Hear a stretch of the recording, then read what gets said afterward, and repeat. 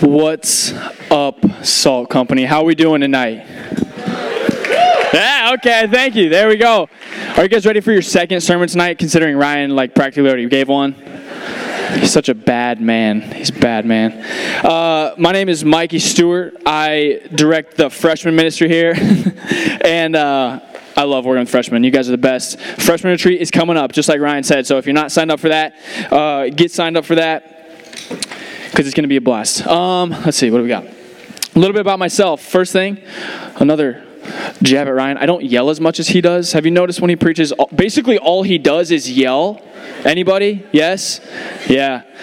Like I said, he's a bad man. My sermons are a little more structured than his. I really like structure, so there's going to be a lot of 1, 2, 3 points and 4 things, whatever. So I hope you guys can get used to that. I love CrossFit. Come on. Boo! What the heck is that? I love CrossFit. I've been doing CrossFit for a few years now. I'm part of a great gym here called CrossFit Kilo 2. So if you want to get converted after the service, you can come talk to me after that. I'm kidding. Come on. I have 19 tattoos, I think. And all but 6 of them were done in my friend's kitchen. So I get a lot of kitchen tattoos. Exactly what it sounds like. We just do tattoos in my friend's kitchen. So highly recommend that. I spent my first 2 years of college at University of Northern Iowa. It was fine. I enjoyed it. But then I finally came to my senses and came to the greatest city in America. I genuinely think Iowa City, yeah, give it up. I genuinely think Iowa City is the greatest city in America. I love it deeply. One of my greatest passions is I want to see the kingdom of God come to this city. So one of the ways I'm doing that is I obviously am working for Salt. This is my 2nd year working for Salt, and I love it. And it's an honor to bring the word to you tonight, as always. So tonight we're going to be talking about the family to belong to. So if you're taking notes, that's the title, The Family to Belong To. So I'm going to give you a little just lowdown on my family. Carly, could you throw that picture up there?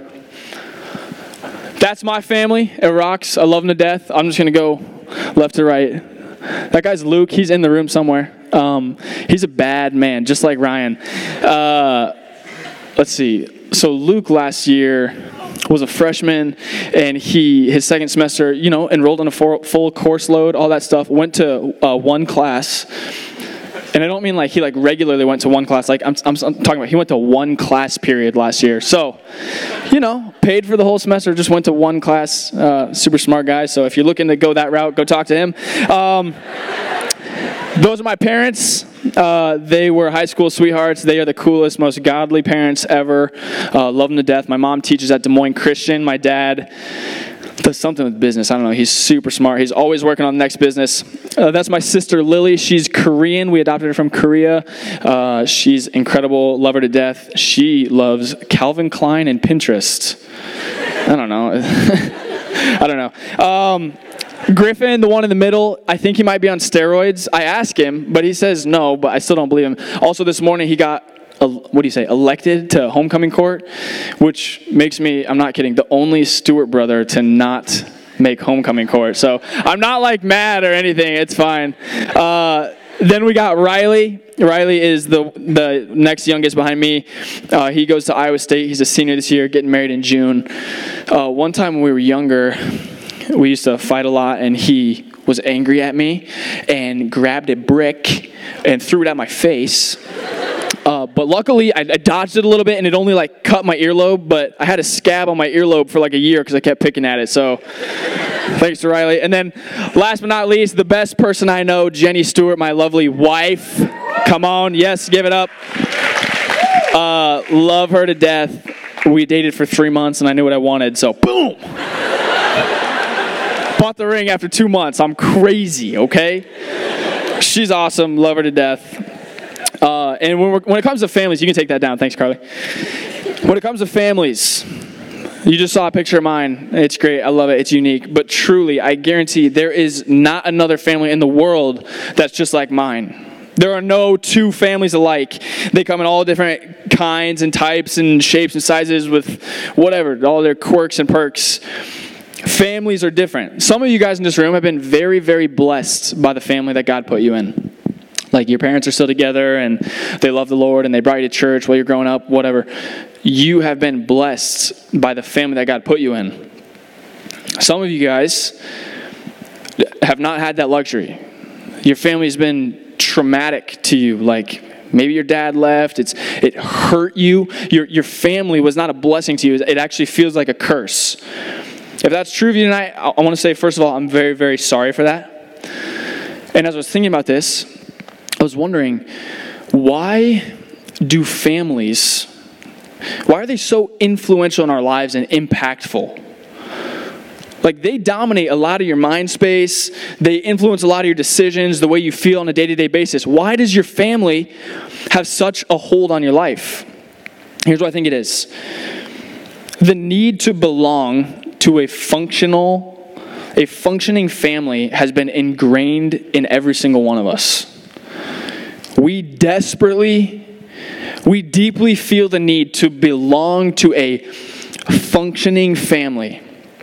We fight hard for this community. I'm going to be using those words on and off. Community, family, I'm talking about the same thing. And I want to prove it to you. One of the ways that we know that a longing for community has been placed inside of us is by the pain we feel when we feel like we don't belong. So, for example, I don't even remember what Ryan said, but last week he talked about, what if I have a birthday party and nobody shows up, right? That's a goofy example, but it's so true. If you were that kid where you had a birthday party, you invited all your friends, nobody showed up, that hurt you bad. You feel that. Even like now, you invite your friends to come over and nobody wants to come over. For some reason, it hurts you because you feel like you don't belong. That's what it is. When you break up with your boyfriend or your girlfriend, it hurts you. You feel a lot of pain. Why is that? Because you don't belong with them anymore. Like that relationship has been severed. Or let's talk worst case scenario. Your parents are getting a divorce. You feel like you're dying, like your insides are just being ripped apart. Why is that? It hurts. Because families and communities are not supposed to be broken. They're supposed to be together. And the pain we feel when those things are not functioning just points us to the fact that you actually really deeply want to belong. Or how about the communities that we put ourselves in? So, for example, I'm going to bring it up again. CrossFit. I love CrossFit. Anybody who walks in the doors of my CrossFit gym automatically feels welcomed. Somebody's introducing themselves to them. Everybody had to start at some point, right? Nobody's like walking in like this unique position. No, everybody's just at the same level. You experience the same things with them. So they walk in and you work out together. You help them with their lift or whatever. You sweat hard. You smack hands. You do it all over again the next day. You're experiencing the same thing. That's like the secret sauce of CrossFit, okay? CrossFit is not still around because it's like the best way to work out. I think it is. But the reason it's still around is because it's done a very good job of creating effective communities, creating families within their gyms. How about fraternities and sororities? I forgive my ignorance because I honestly have no idea even like really what they are. But from what I know, people join a fraternity or sorority because they want to be with other people. Bottom line, you're sharing experiences. You're hanging out. You're partying sometimes. You're studying the same things. I don't know. But people join those because it's a group of people that they belong to. Or how about the bars? Like why are the bars so packed out in Iowa City on the weekends? It's not because the alcohol is the best there or it's the only place they can get it. No, you can get that anywhere. The reason that the bars are successful is because when everybody's there and they're getting drunk and the music's loud and whatever, it's dark, you're experiencing the same thing. You feel like you belong there. I'm not poo-pooing or slamming any of these things, okay? Like I said, I really enjoy CrossFit. It's been a great blessing in my life. Some of the best friends that I've met in the CrossFit gym. I'm not slamming any of these things. I'm just trying to show you and expose like this longing that's inside of us. And tonight I want to talk about the perfect family. The family of God. The perfect family that you can actually belong to tonight. So in order to do that, we're going to talk about 4 what questions. The 4 what questions are going to be what happened, what resulted, so what, and what do we do? So we're going to talk about what happened first. Here at Salt Company, we preach out of the Bible. So if you got your Bible, you can bust it out. If not, turn on your phone or whatever. We're going to be looking in Acts chapter 2, and I'm going to be reading from the CSB version. It's the Christian Standard Bible. Let's do this. Acts chapter 2, verse 36. This is Peter talking. He says, "Therefore, let all the house of Israel know with certainty that God has made this Jesus, whom you crucified, both Lord and Messiah."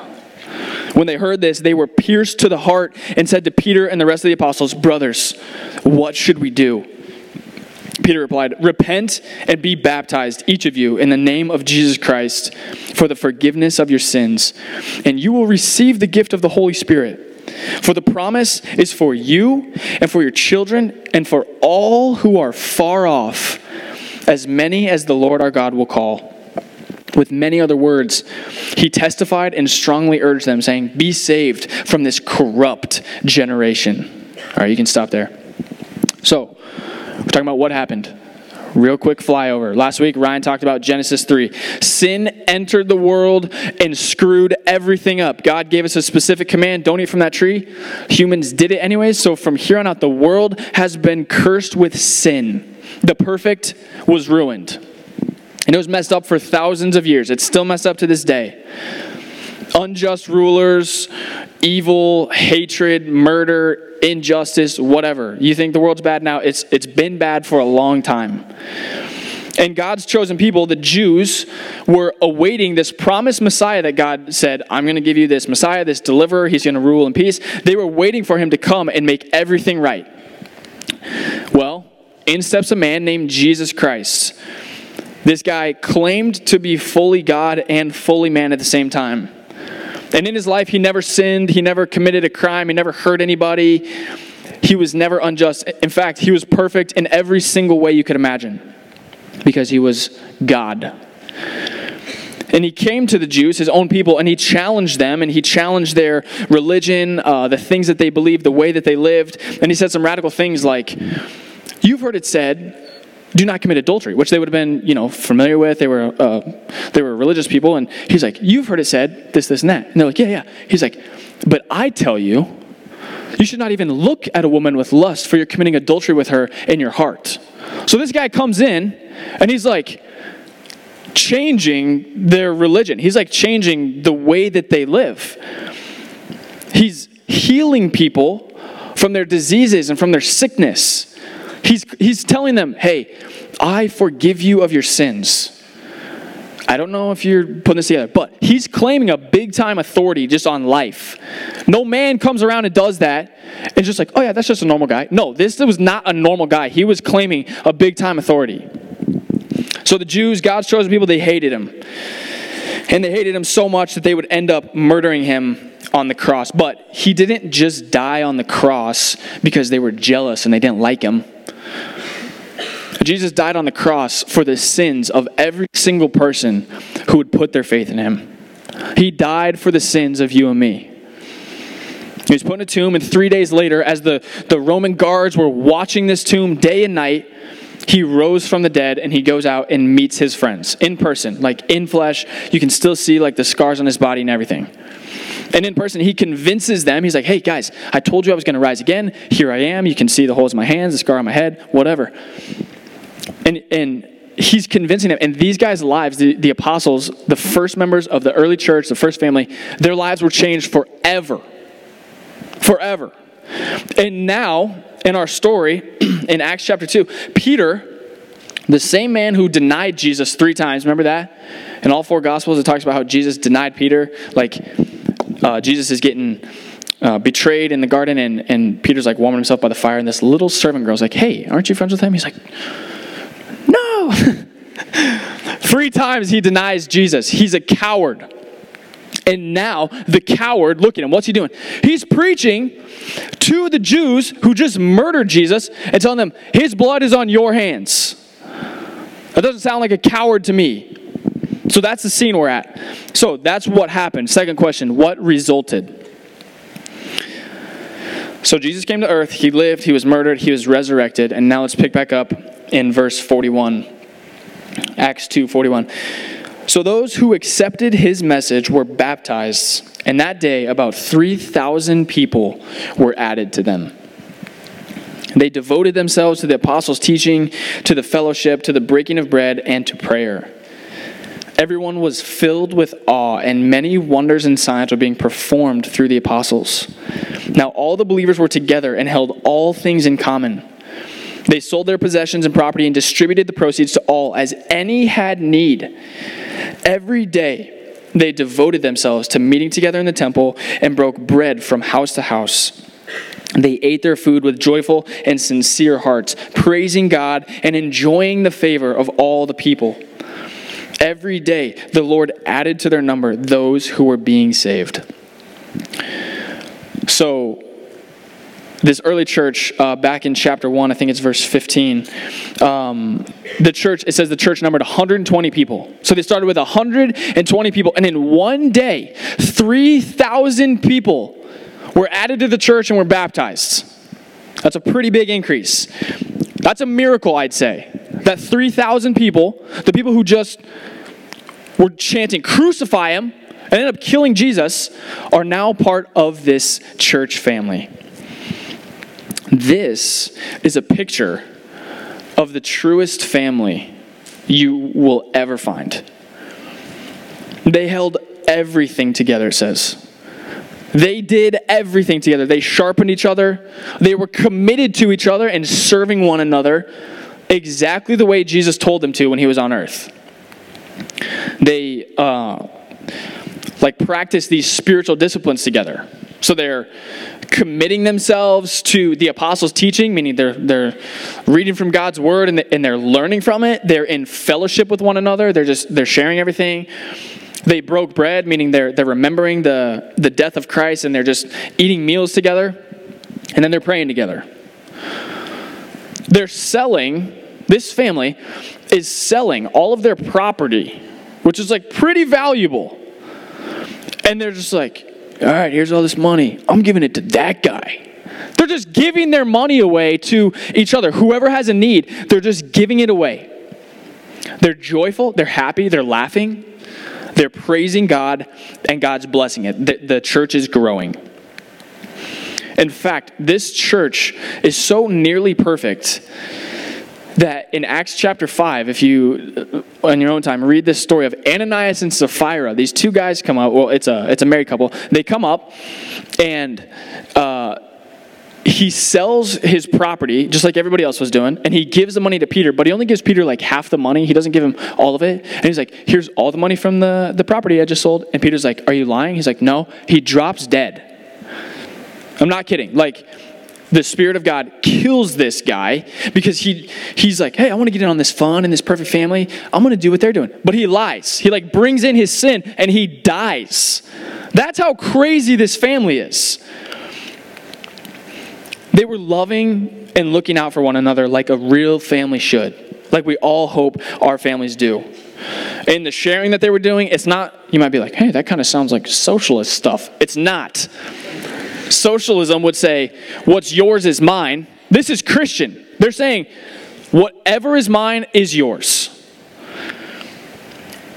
Oh, that's crazy. But the craziest part to me is that it says, everyone was filled with awe, meaning they kind of feared them. They revered them. They saw that this group of people was legit.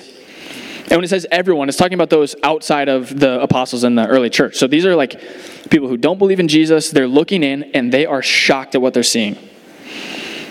They're seeing a real family for the first time ever. A true, thriving family. I think if we saw this family today, if it was in front of us right now, we would be even more shaken up. Because our culture, America, Iowa City, what's it all about? Me. It's all about me, my freedoms, my individuality. Don't tell me what to do. That's not how this family was operating. So what resulted? God is growing the church, and outsiders are fearing them and favoring them. They want to get in. So that's what resulted. So what? Here's our third question. So what? What do we learn from this? This is going to be kind of heavy. The first thing we learn is that we want to belong to the perfect family more than anything. The unity and the love and the generosity that this family shared is truly to be desired above anything else. Like, I think if you could take a very non-biased look and you could have anything that you wanted, you would want this family. More than any freedom, job, boyfriend, girlfriend, whatever, the fame, this is actually what you want. What your soul wants you to have is some sort of belonging like this. No one's left behind. There's no injustice. There's no inequality, no power, no politics, just love. Just acceptance, selflessness, giving, not taking. Everybody has hope. Everybody is excited about their lives. Everybody has a purpose. There's blessing. If I could be a little crazy now, I think we would kill for those types of things. Like that family, we want it. But there's bad news. Pretty significant bad news. That if that family was before us tonight, and you saw it, and you wanted it more than anything, you know what would happen. We'd either get kicked out or we would die. Because we don't deserve to be a part of that family. As harsh as it is, you know it's true, like, you don't belong there. The baggage that we bring in would actually make us want to leave. We actually probably wouldn't want to be a part of it because we'd feel like phonies. I'm a proud man. More proud than I'd like to admit. Like, that's sin in my life. And if I was in that family, it would get me kicked out so fast. What is it for you? What is the thing that they would look at you and say, nope, get out? Is it lust, greed, selfishness? I don't know. Honestly, it doesn't even matter because here's the point. There's a bar to get into that perfect family. There's a level you have to be at. None of us meet it. Harsh as it is, as much as it sucks, we know it's true. None of us meet it. But there's good news. The best news in the entire world. If those first two things are true, that we want to belong, but we don't get in, the best possible news in the whole world, what is it? The family still exists, and you can be part of it. You can enter this family, and if your faith is in Jesus Christ, let me tell you, you're already in the family. Is that good news? Does anybody care? Amen? That's good news that you can enter into this family. The second you put your faith in Jesus Christ, you're no longer an outsider looking in, hoping you could get in. You're part of the family. You're a brother. You're a sister. The wrath of God that was against you is no longer on you. It's diverted away from you. You are a beloved child. You're his delight now. He looks at you. He's not angry. He doesn't say, get out of this family. He's like, I'm so glad you're here. He's so glad you're here. You're not an enemy of God if your faith is in Jesus Christ, but a child of God. Is that good news? Amen? If you have faith in Jesus, you're not just on good terms. He doesn't just look at you and he's like, yeah, whatever, get in my family. No. He's glad you're there. You're a child of God, born again into this new family. His most prized possession. A.W. Tozer says, what comes into our minds when we think about God is the most important thing about us. I'm going to say that again. What comes into our minds when we think about God is the most important thing about us. And one of those things at the top of your list, maybe the thing at the top should be that God is your father. Many of you don't know what it's like to have a good father. And I am sorry, but honestly, that's okay, because what really matters in the end is whether or not God, the creator of the universe, the creator of your soul, he knows every single part of you, is your father. Earthly fathers will fail, 100%, every time. They're going to forget, they'll neglect, whatever. They'll hurt you. Not the creator of your soul. Like I said, it doesn't mean he just accepts you. It doesn't mean that he accepts you in your family and that he just doesn't care about you. No. He's a good father, meaning that he disciplines his children. He teaches them, helps them to grow up, encourages them, tells them he loves them. Believe it or not, a good father also says things like, don't do that, do this. So if God's your father and you feel him start pushing against your buttons and he's like, hey man, think you need to change this about your life. That's what a good father does. So the so what has massive implications for your life. The so what means the family is still open and available to join. And for those who are in, the children of God, our Father is coming to get us soon. There will come a day when Jesus Christ comes back to this earth and all those who believe in him will be caught up in heaven forevermore. So if you're asking, what do we do? Good question. You're in good company because Peter's audience was asking the same exact thing. What do we do? Last what question? First thing that Peter tells them is he says, repent and be baptized. So I got married last August. It was a blast. Carly, can you throw up that first picture of the wedding? That's what it's like to have a wedding. It's fun. You're with your family. You party. You go to the next one. Yeah. I don't know what I'm doing. I just saw that picture for the first time today. Luke's down there. That guy's really sweaty. No idea who that guy is. We're having fun. We're enjoying it. We're eating. We're drinking. We're dancing with each other. I want you to imagine this. Jenny and I are planning our wedding for months. And the big day finally gets here. Me and my brothers, we go disc golfing to kind of just stay busy, take our minds off it. And the girls are getting ready.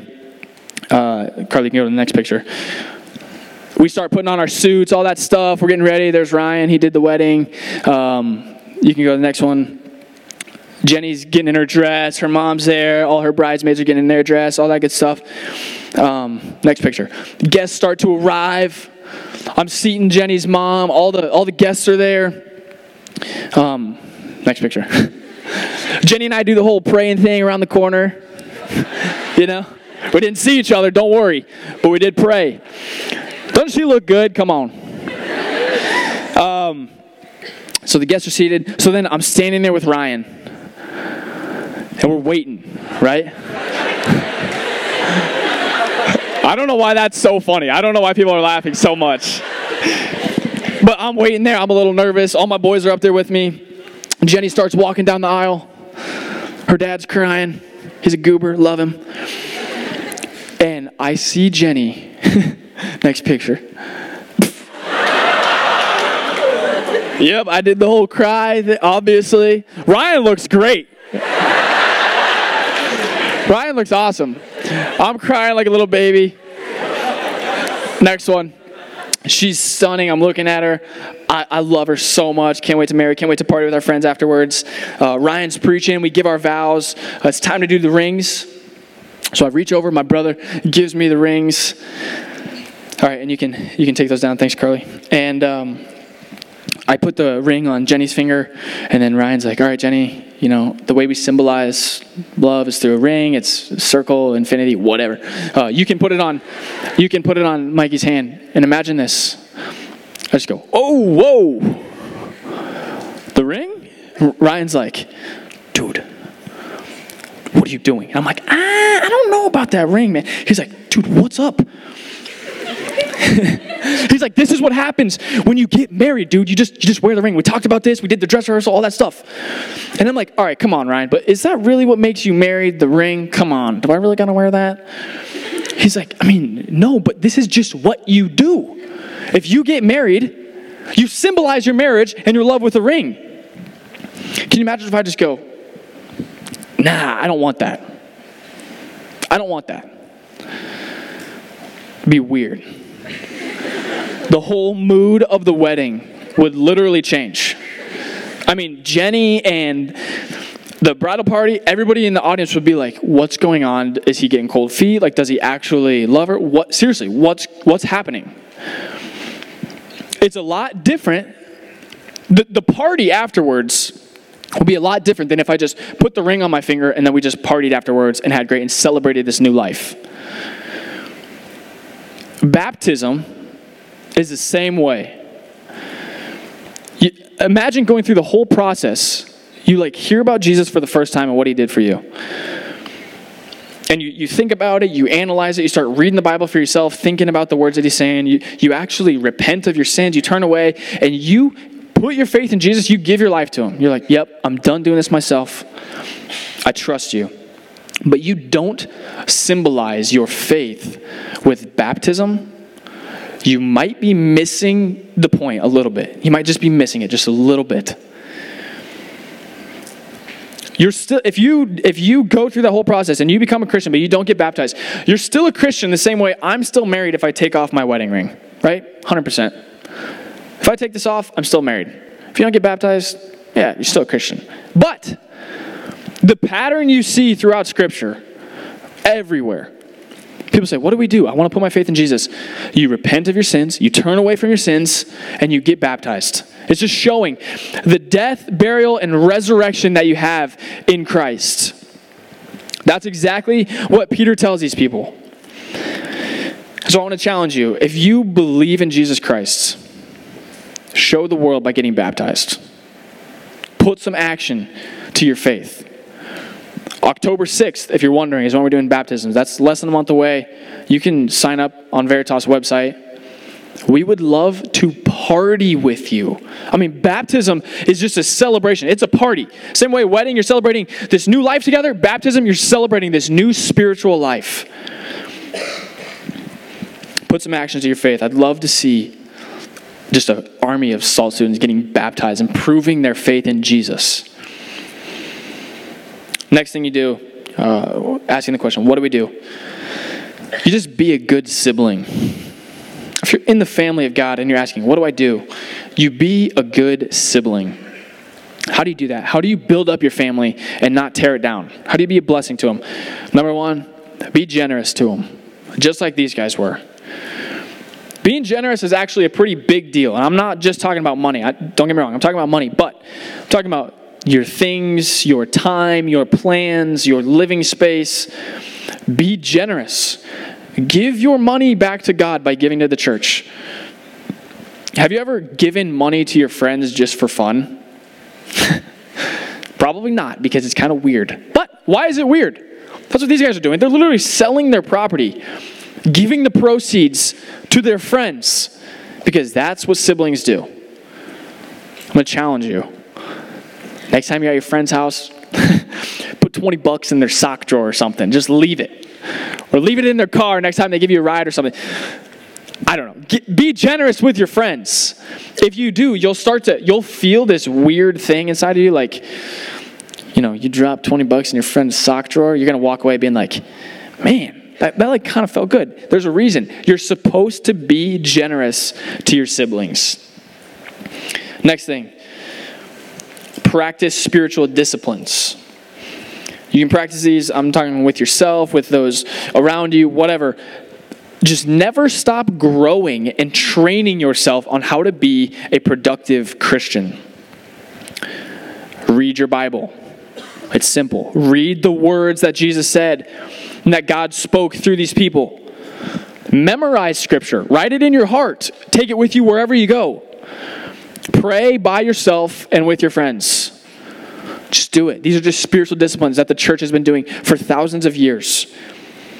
Other things like fasting, like holding yourself away from food to show that your dependence is on God alone, and replacing that time with prayer. I'm not saying these things, practicing these spiritual disciplines, are going to make you righteous. They are 100% not going to make you righteous. They're not going to earn you favor with God, but they are a good thing that siblings do to build up one another. The last thing that we see when these people ask Peter, what do we do? You praise God and be joyful. Praise God and be joyful. John Piper says that God is most glorified when you are most satisfied in him. You want to give God more glory? Enjoy him more. Do things that help you enjoy God. You were actually made for joy, for pleasure, for enjoyment in God. So do the things that stir that up in you, whatever it may be. Like for me, I'm not telling you to do this, but for me, it's like I love waking up early, sitting outside, watching the sunrise, reading the Bible, and reminding myself of the gospel. It stirs me to joy, puts a smile on my face, starts my day off well. Get this, go figure. I love going to CrossFit with my friends. It stirs joy in me. I enjoy it. I golfed yesterday. Walked 9 holes. It was beautiful weather. Loved it. Enjoyed God. He got glory from me enjoying him. Whatever it may be, do things that stir your joy for him. I don't know about you guys. I am pumped up to be a part of this family. The family of God that he so graciously invited me into. I love being a part of something bigger than myself that really, really, truly matters. I love the family of God, and I want you to know, if you're not a part of it, you can be a part of it tonight. You can join into this family by putting your faith in Jesus Christ. If that's something you haven't done, talk to somebody around you. They would love to talk to you about it. I love you guys. I love my brothers and sisters. Jesus Christ loves you. Let's pray.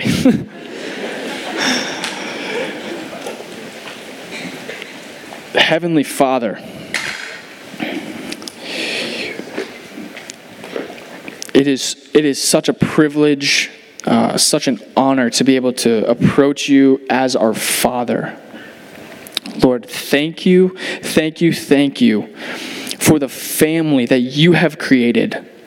That this whole thing called life that we're trying to figure out together, you designed that. And you tell us, hey, be in community with one another. Look out for one another. Pray for one another. Love one another. God, this has been your plan for a long time. Thank you for inviting us into it. I pray, Father, that if there are people in here who are feeling their souls stirred to this, they feel like, man, I got to get in the family of God. Lord, take them over the edge. Just take them there. Give them faith, Lord. Give them boldness to step out and talk about these things. Thank you for the Salt Company, Lord, that is meeting all across the United States right now, Lord. We do not deserve to take part in a family as good as this. We do not deserve a father as good as you are. Thank you, Father. In the name of Christ we pray, amen.